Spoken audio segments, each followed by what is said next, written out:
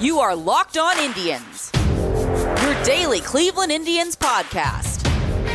Part of the Locked On Podcast Network, your team every day.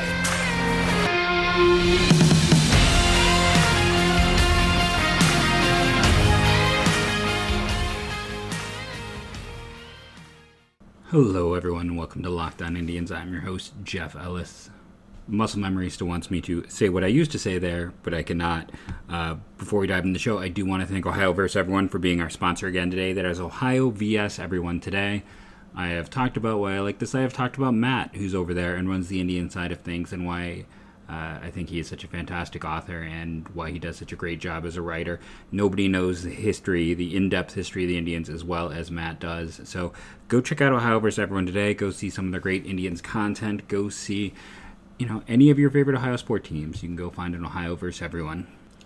I'm sure Matt Bretz, you can find him on Twitter, is going to have some great pieces tomorrow about the Indians clinching the playoffs. And, of course, that's going to be one of our primary things we talk about on the show today. But make sure to go check out Ohio vs. Everyone and see what Matt has to say. So the Indians clinch, and we actually have a ton to talk about because after I recorded and posted the show, the announcement was made about how the Indians are setting up the rotation for the playoffs, which led to Cal Quantrill coming out to be the starter in today's game. All of that and the innate changes that occurred that caused Quantrill to move into that position as they're trying to set themselves up to have Bieber pitch game 1, it looks like, and to then have Plesac pitch game 2.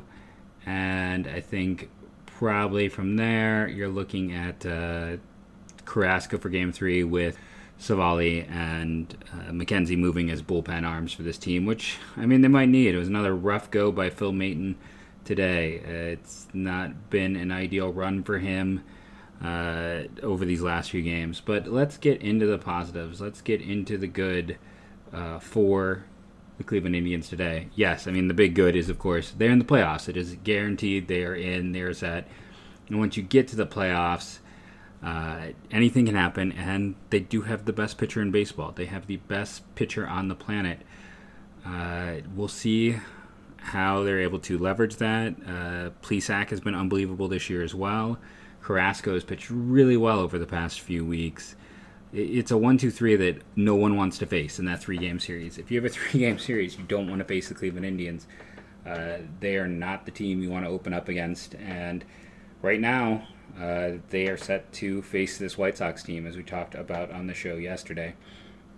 But even when this team has to go beyond their typical starters, which they did today, it's kind of crazy that Cal Quantrill, when you think about his addition to this team, he was not even remotely considered one of the top parts of their Clevenger deal. He maybe got some more run because big name, familiar name, former high draft pick, but it was pretty clear that Gabriel Arias was the centerpiece. I argued Joey Cantillo was the second or third piece. Naylor was then the second or third piece. And then you're looking at Owen Dew and Quantrill is that like fourth and fifth piece in this deal. And what he did today was just phenomenal, being asked to go out and pitch 4 innings, 1 hit, 1 walk, 4 strikeouts. I don't know why he got pulled. I would like to hear the explanation of why he got pulled from this game. He only had 38 pitches through 4 innings. Why not let him go out a little bit longer? He had been pretty much untouched by this White Sox team. It had been a while for Plutko, I should say, I think. And, he gave up 1 run in 3 innings. I'm not going to castigate the guy over 1 run. It was a 1-0 game. Indians offense had not been there until until extras, basically. We talked about Maton's issue, and who's there in the end? It's Jose Ramirez yet again, hitting his 17th home run of the night. Jose Abreu hit his 19th. That moves Ramirez into unless someone else who had 16 hit a home run tonight. There's from 3 to 9, all of those players were tied with 16 home runs. Jose Ramirez goes up to 17. Jose Abreu goes up to 19. Ramirez is making a late push and a late case for MVP. A really strong year, but what he has done over the last month is going to make it a lot easier for him to, at least it should make him a lot easier to get get some votes and to rise up that board. I still see him getting left off some people's ballots. There's some tweets going up without him. To me, that's just a sign of people who are not paying attention. It's not hard to go to Fangraphs and click on home run rate. It's not hard to go and click on WAR. If I had home run in front of me just so I could see where he compared, I click on WAR. Guess what? Number 1 in baseball. Like, that might be valuable. That might be something that tells a story there that's worth checking out. Jose Ramirez, higher WAR than Tatis Jr., Freddie Freeman, Jose Abreu. Positional value is higher than a first baseman. I mean, Jose Abreu is having a career year, but Jose Ramirez is having an MVP season, and there's not too much more I really need to say to defend him. This White Sox team, though, is interesting to switch gears. You look into what they threw in this game, and yes, some of the young players let them down, but Colome, their closer, has been great all year. Crochet is likely going to be a reliever in my mind, but he has a chance to be an explosive reliever as a lefty with those 2 pitches and the velocity he is able to generate. He's definitely someone to watch. Foster and Heuer are 2 guys to watch as well, just in terms of high upside arms. This Chicago bullpen is full of interesting young arms. Now they're lacking starters, and their minor league system has been a little bit tapped at this point in time. If I were to go click on their roster resource page, they've graduated almost everyone, it feels like, but Andrew Vaughn, and he should be. Their offense has been so good they don't have a place for him now. I'm sure he would have been caught up already because they've pushed everyone else through. Edwin Encarnacion being that DH, I mean, they'd be better with Abreu at DH and Vaughn at first. And then if you're a fan of theirs, right now I go and I look at their top 10 on Fangraphs. Vaughn, Kopech, who opted out of this year, Madrigal, who's up, Crochet, who's up, Heuer, who's up. We already talked about Dane Dunning, who started yesterday. Jared Kelly, I wasn't as big on him as other people in this draft were. We'll see if I end up right or wrong in my assessment. Jonathan Stever, I've always been a big fan of. He's an interesting potential starter, I think. Don't sleep on him as a prospect. People have been sleeping on him since his Indiana days, and he just keeps making people look foolish. There's some Zach Gallen, I think, in that profile to me in terms of someone who's going to outperform. And Zach Birdie has always been an electric arm. Big question is health. But, just going through that list, 5 of the 10 have already graduated? So for as good as their minors have been for a long time, they're graduated. This is a team that kind of what you see is what you get to a degree. There's not going to be more waves of talent coming. It's a good minor league system. It's a very good minor league system, but they have definitely pushed it this year. And the question's more going to be, can they go out and buy some more talent? Because they're not going to be able to promote from within. The young talent has hit the majors, and I don't think you can have a problem with that. They have a good chance to win the division. So obviously they made some good choices and they built well. And while the Indians beat them today, White Sox have had a utterly fantastic season. But tonight is the Indians' night, and they are in the postseason. Our sponsor today is Indeed.com. You've heard me talk about Indeed before on the show. And what Indeed is going to do is bring the best candidates to your job. The Indians could use Indeed right now to find some outfielders. With the postseason up nearly upon us, the Indians could certainly look for some help. And if you are looking for help yourself for your job, then Indeed is the site to go.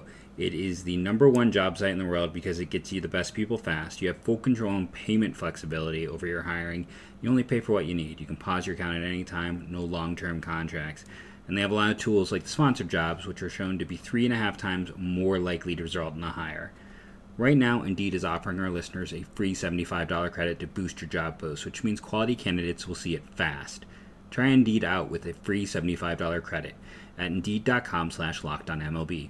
This is their best offer available anywhere. Go right now to Indeed.com/LockedOnMLB. Terms and conditions apply. Offer valid through September 30th. So I feel like there's not too much else to talk about in the game today. Again, fantastic that they won. Great performance. Jose Ramirez is really putting the touches on an MVP season, making him impossible to look past. Quantrill, utterly unbelievable. I don't know why he wasn't left in, and I don't know why they went to Maton. Those are really my only two quibbles with this one. But Cesar Hernandez with his third home run of the year. Didn't talk about that. Didn't get into the nitty gritty. Let's instead of getting into the nitty gritty, let's get into the Indians submitted their taxi squad for the remainder of 2020, which is in addition to who's currently on their 28-man roster. It basically gives them 40 players if multiple players were to come down with COVID and or injuries. These are the additional players who could be called up to help the Cleveland Indians. I thought it was guys who had been on the Major League roster this year were eligible, but I must be wrong because there's multiple players who did not pitch or play in the big leagues this year. Pitchers, 6 players: Logan Allen, Adam Simber, Sam Hentges, Dominic Leone, Scott Moss, Kyle Nelson. Moss, Hentges, neither of those guys had pitched in the bigs this year. I feel like if they needed an arm, Simber is likely the first guy they would call up, just based on what we have seen this year with the Cleveland Indians. Position players: Jake Bauers, Ernie Clement, Daniel Johnson, Domingo Santana, Bo Taylor, Bradley Zimmer, because they need a fourth catcher. In case one of those catchers goes, if one of those catchers went down, if one of them got hurt and they added Bo Taylor to the roster, I would scream. I have to be honest. You need 2 catcher injuries to add Bo Taylor. That's bad enough they're carrying 3 catchers right now to begin with. Zimmer, I think, is an interesting ad. Honestly, at this point in time, with as bad as center field's been, I kind of forgot about Bradley Zimmer. Between him and Daniel Johnson, I mean, neither of them can be worse than what Mercado's giving you. And we often forget that, Bradley Zimmer at points looked like just a phenomenal defensive center fielder. Because you have Domingo Santana, Daniel Johnson, Jake Bauers, and Bradley Zimmer. That's why no Kai Tom. Ernie Clement is kind of the go-everywhere utility guy. I would argue that Owen Du is a better player than him, but if you have to add Ernie Clement to your roster, you can probably take him off your 40-man and low chance of him getting claimed because the profile is very marginal. He just doesn't bring... He does a lot of things at a 40 or 45 grade and doesn't do a lot of things at average. Can play multiple positions, but he's a guy you can... outside of Daniel Johnson, amongst these hitters, and Bradley Zimmer, I think the other guys are ones that if you had to pass them through waivers and they get claimed, you're not super upset about it. That's kind of my view on how they went about this. But honestly, when you look at this team, I'm like, you know what? I would rather have Bauers, Johnson, or Bradley Zimmer over a third catcher. It just boggles my mind. That's going to be my hill to die on. The thing I do not get about the Cleveland Indians and the way things are put together. So let's go back now and dive into my predictions for the series. Kyle Quantrill versus Ronaldo Lopez. I would have probably considered that a push game. I don't think I would have really, because Lopez has not been good this year. Quantrill was an unknown. Tomorrow, Bieber versus Giolito, that advantage Indians, and Plesac versus Keuchel. I would give advantage Indians. So Keuchel's better than I've been giving him credit for in some of the talks. He's definitely had a rebound year this year for the White Sox. He's one of those guys who's going to get what they call down the ballot love for the Cy Young. He'll probably get a few fourths or fifths and end up somewhere around 9th or 10th in the overall voting. So that it's interesting because, that's if the Indians and White Sox make it. Wednesday's game is what Game 1 would be. Thursday's game is what Game 2 would be in terms of pitching. Now, Tristan McKenzie is going to stay the Friday starter, is going to be now the Friday starter. That surprised me a little bit because originally Carrasco was supposed to be the Friday starter. I don't think McKenzie is someone they would throw into the postseason. I would be shocked if it is not Carrasco in Game 3. He's going to start Saturday. And then Sunday, Savali is pitching against, we talked about, gave JT Brubaker some love before, former University of Akron great. And I don't want to dive too much into Brubaker now. We'll save that for the Pirates preview later this week. But he should get some Rookie of the Year love. I'll leave it at that. He has been better than he's gotten credit for. His name has not come up. And the National League race is nowhere near as good as the American League race. Is it Cronenworth out in San Diego has cooled down immensely over the last month and allowed a few others to kind of get some talk. But it's like you look at the American League where there are the 3 big bats. And then sometimes people forget about former Indian Justice Sheffield, who's had a really strong season, and Karen Chalk, and just more names keep popping up. Whereas, National League is not as strong of a group. Brubaker's had a strong year. It's odd to look at this Pirates team, though, and also see, Friday is Mitch Keller, who did have a strong game last time out, has a negative WAR this year. Like, remember when the Pirates could not miss in terms of pitcher development, and they trade away Glasnow and he becomes a success. Mitch Keller has just struggled to get over.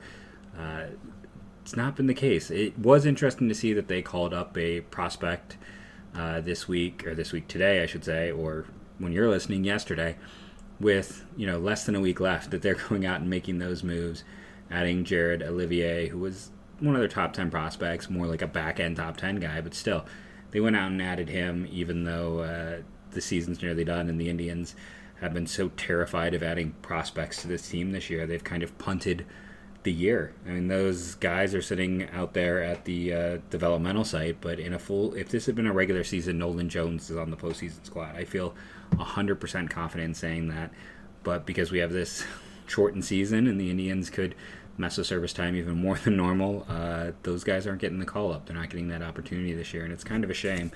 And it's just weird to see the Pirates going out and making moves and calling up prospects, and the Indians not being willing to do the same. So I got a question as I'm sitting here from DEB Sice, and it's Andy, who helps me with some of my pronunciation foibles and miscues. If you have to take Maton or Plutko for the last spot of the bullpen in round one, who are you taking? It's a good question. Because Plutko a year ago was actually looked like an okay number 5, and there was a lot of value in that. He certainly struggled this year. Maton has his advance, he doesn't get hit hard, and the advance numbers are really high on him, but he's been very hittable of late. This might be crazy with as down on Phil Maton as I've been, but I'm taking him. I just think that, Plutko is so limited in what he is and what he can do, and you're already taking 2 other starter types likely and moving them into your bullpen. Maton, hopefully it means you're seeing less of him, that he becomes more of an emergency guy for the postseason, but I think he's got better overall stuff, so I would lean into him between those two. But it's a good question. Crazy as it is, after all of my negativity, that yes, I'm saying no, I would take him, but again, there's the 3 big arms in the pen right now with Hand, Karinchak, and Wittgren, and then you're adding probably Savali and McKenzie, who can come out and pitch. And, you want to leave Oliver Perez, I would go before him. Quantrill has looked really, good at points for the Cleveland Indians. All of those guys would be options first. I don't love... And again, I understand tonight is a situation where you're having your bullpen pitch a game, but they got 7 innings out of 2 of their relievers. Like, they got a decent amount of innings out of some players in there, and it almost felt like since the Indians... I don't know. When you're throwing Phil Maton in that situation, I was like, do they just not think they're going to win this one? Like, that was my thought process at the time, and then watching him struggle. Yes, it's only 1 earned run, but that would have likely come across anyways, even in a typical situation. But in spite of that negativity, I think, it's ceiling. Which pitcher can give me more when they are right, and that is what Maton can give you more than Plutko can give you. I really wish Plutko could have pitched a little bit better. I mean, there were points last year where people were coming up with trades for like Clint Frazier for Plutko, and those were Yankees fans coming up with that trade idea, not Indians fans. And that's just one of those things where it's like, man, the value in a 5th starter and the inability for teams to find 5th starters, it's just, that's where the Indians can make hay, to use an old-time expression. They can make a lot of hay by turning out mid and back end starters and then trading them. And we talked about this rotation is set for a lot of years right now. We fast forwarded to 2024 in one of the podcasts due to a question, and everyone but Carrasco is signed till then. So the Indians are set, and then you talk about someone like Quantrill, who could be turned into a starter. You talk about some of those prospects who are inching up the prospect line, guys like Ethan Hankins, who would have spent some time in Double-A this year. Just gives you more assets and stuff like that. And speaking of Clint Frazier, I mean, I was wrong just some time there. If you haven't had a chance, boy, what a season he has had in his 34-game call-up for the Yankees. Really seems to have settled in. gotten comfortable. And you look at why has you been successful this year, just to go through and talk about that. The walk rate's up. That was when he was successful in the minors. That is when he was successful with the Cleveland Indians, when he turned a corner and high A and double A was the walk rate was over 10%. It's 15% right now in the majors. That is big. That is when that kid is successful. He is doing it. And he has been just great for the Yankees with some of their injury issues. So if the Indians were to at some point run into the Yankees in the postseason, they would be seeing Clint Frazier.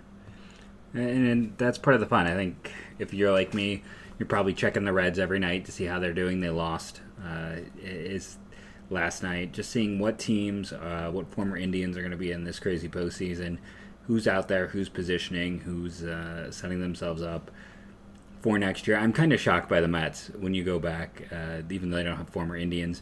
Remember when I talked about like the team leading in all those offensive categories, and it was the Mets, and that's a team who's not even in the playoff hunt this late? How about the Nationals, who are currently on pace to have a top 5 pick in what's going to be the best draft in recent memory? There's going to be so much to talk about this offseason.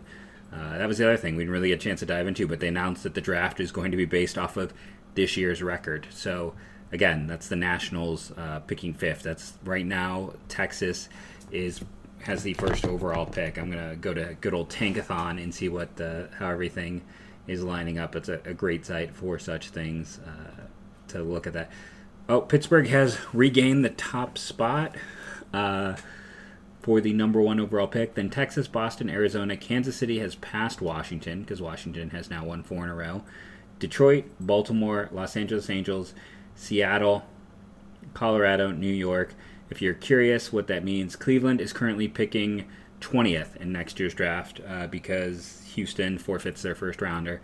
They would be 21st, but instead they are 20th in the draft. Currently, St. Louis is the only team that's is the team ahead of them, and there's a significant gap. So 20th is probably as well as the Indians could pick. If you don't really care about positioning at this point in time, they have the Cubs are a game beyond them, so they could fall back a bit, could go forward a bit. We'll see. Yankees are also a game behind them, and then 2 games back, Atlanta and Minnesota for that.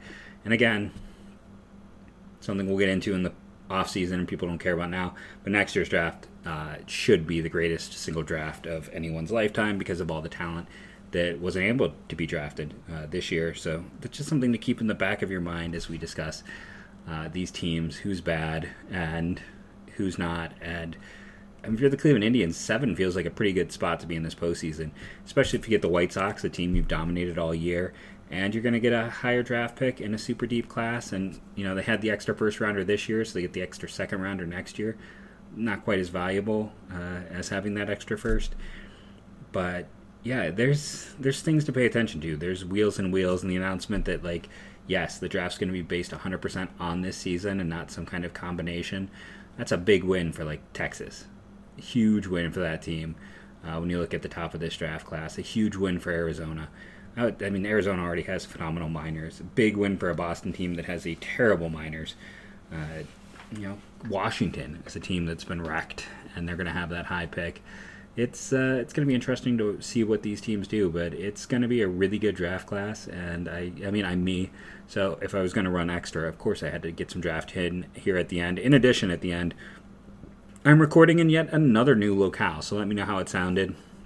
I have finally achieved the dream. I am podcasting in a basement, so living up to the ideal and what everyone aspires to. It's not my mother's basement, it is my own basement, but just in terms of space, that's where I'm podcasting from now. So let me know how it sounded. I hope you enjoyed the show today. We were all over the place, but Indians are in the postseason. From there, who knows? You've already got the Cy Young in the bank. It would take something ridiculous for Bieber to not win that with his final start tomorrow. And Jose Ramirez tonight might have put the capper on an MVP season. It's the type of game, the type of walk-off win to clinch that just helps that narrative that when you are a Cleveland Indian, a franchise that hasn't had an MVP since '53, and they should have. Albert Bell should have definitely won the year Mo Vaughn won. There's no doubt about that. You sometimes need a little bit of narrative, and they got that tonight. So, yeah, MVP, Jose Ramirez, Cy Young, Shane Bieber. That should happen. I'm just going to say that. That's not being a homer. You're looking at the number 1 hitter in terms of FWAR and number 1 pitcher in terms of FWAR. So that should be those award winners this year. I have been Jeff Ellis. I'm going to pause because I'm a man of my word, and I also want to take time to thank Grepez, Grepe, with 3 Z's, for giving me 5 stars and saying great podcast on iTunes. So I promised I'd say that, and again, man of my word, so I want to thank everyone who does leave a review because it means so much for this show. Rating, reviewing, downloading, all of that, I can't thank you enough. You and the fan base in general is what allows the show to continue to grow and get better. I've been Jeff Ellis. You can find me on Twitter at JeffMLBDraft. And as always, go Tribe.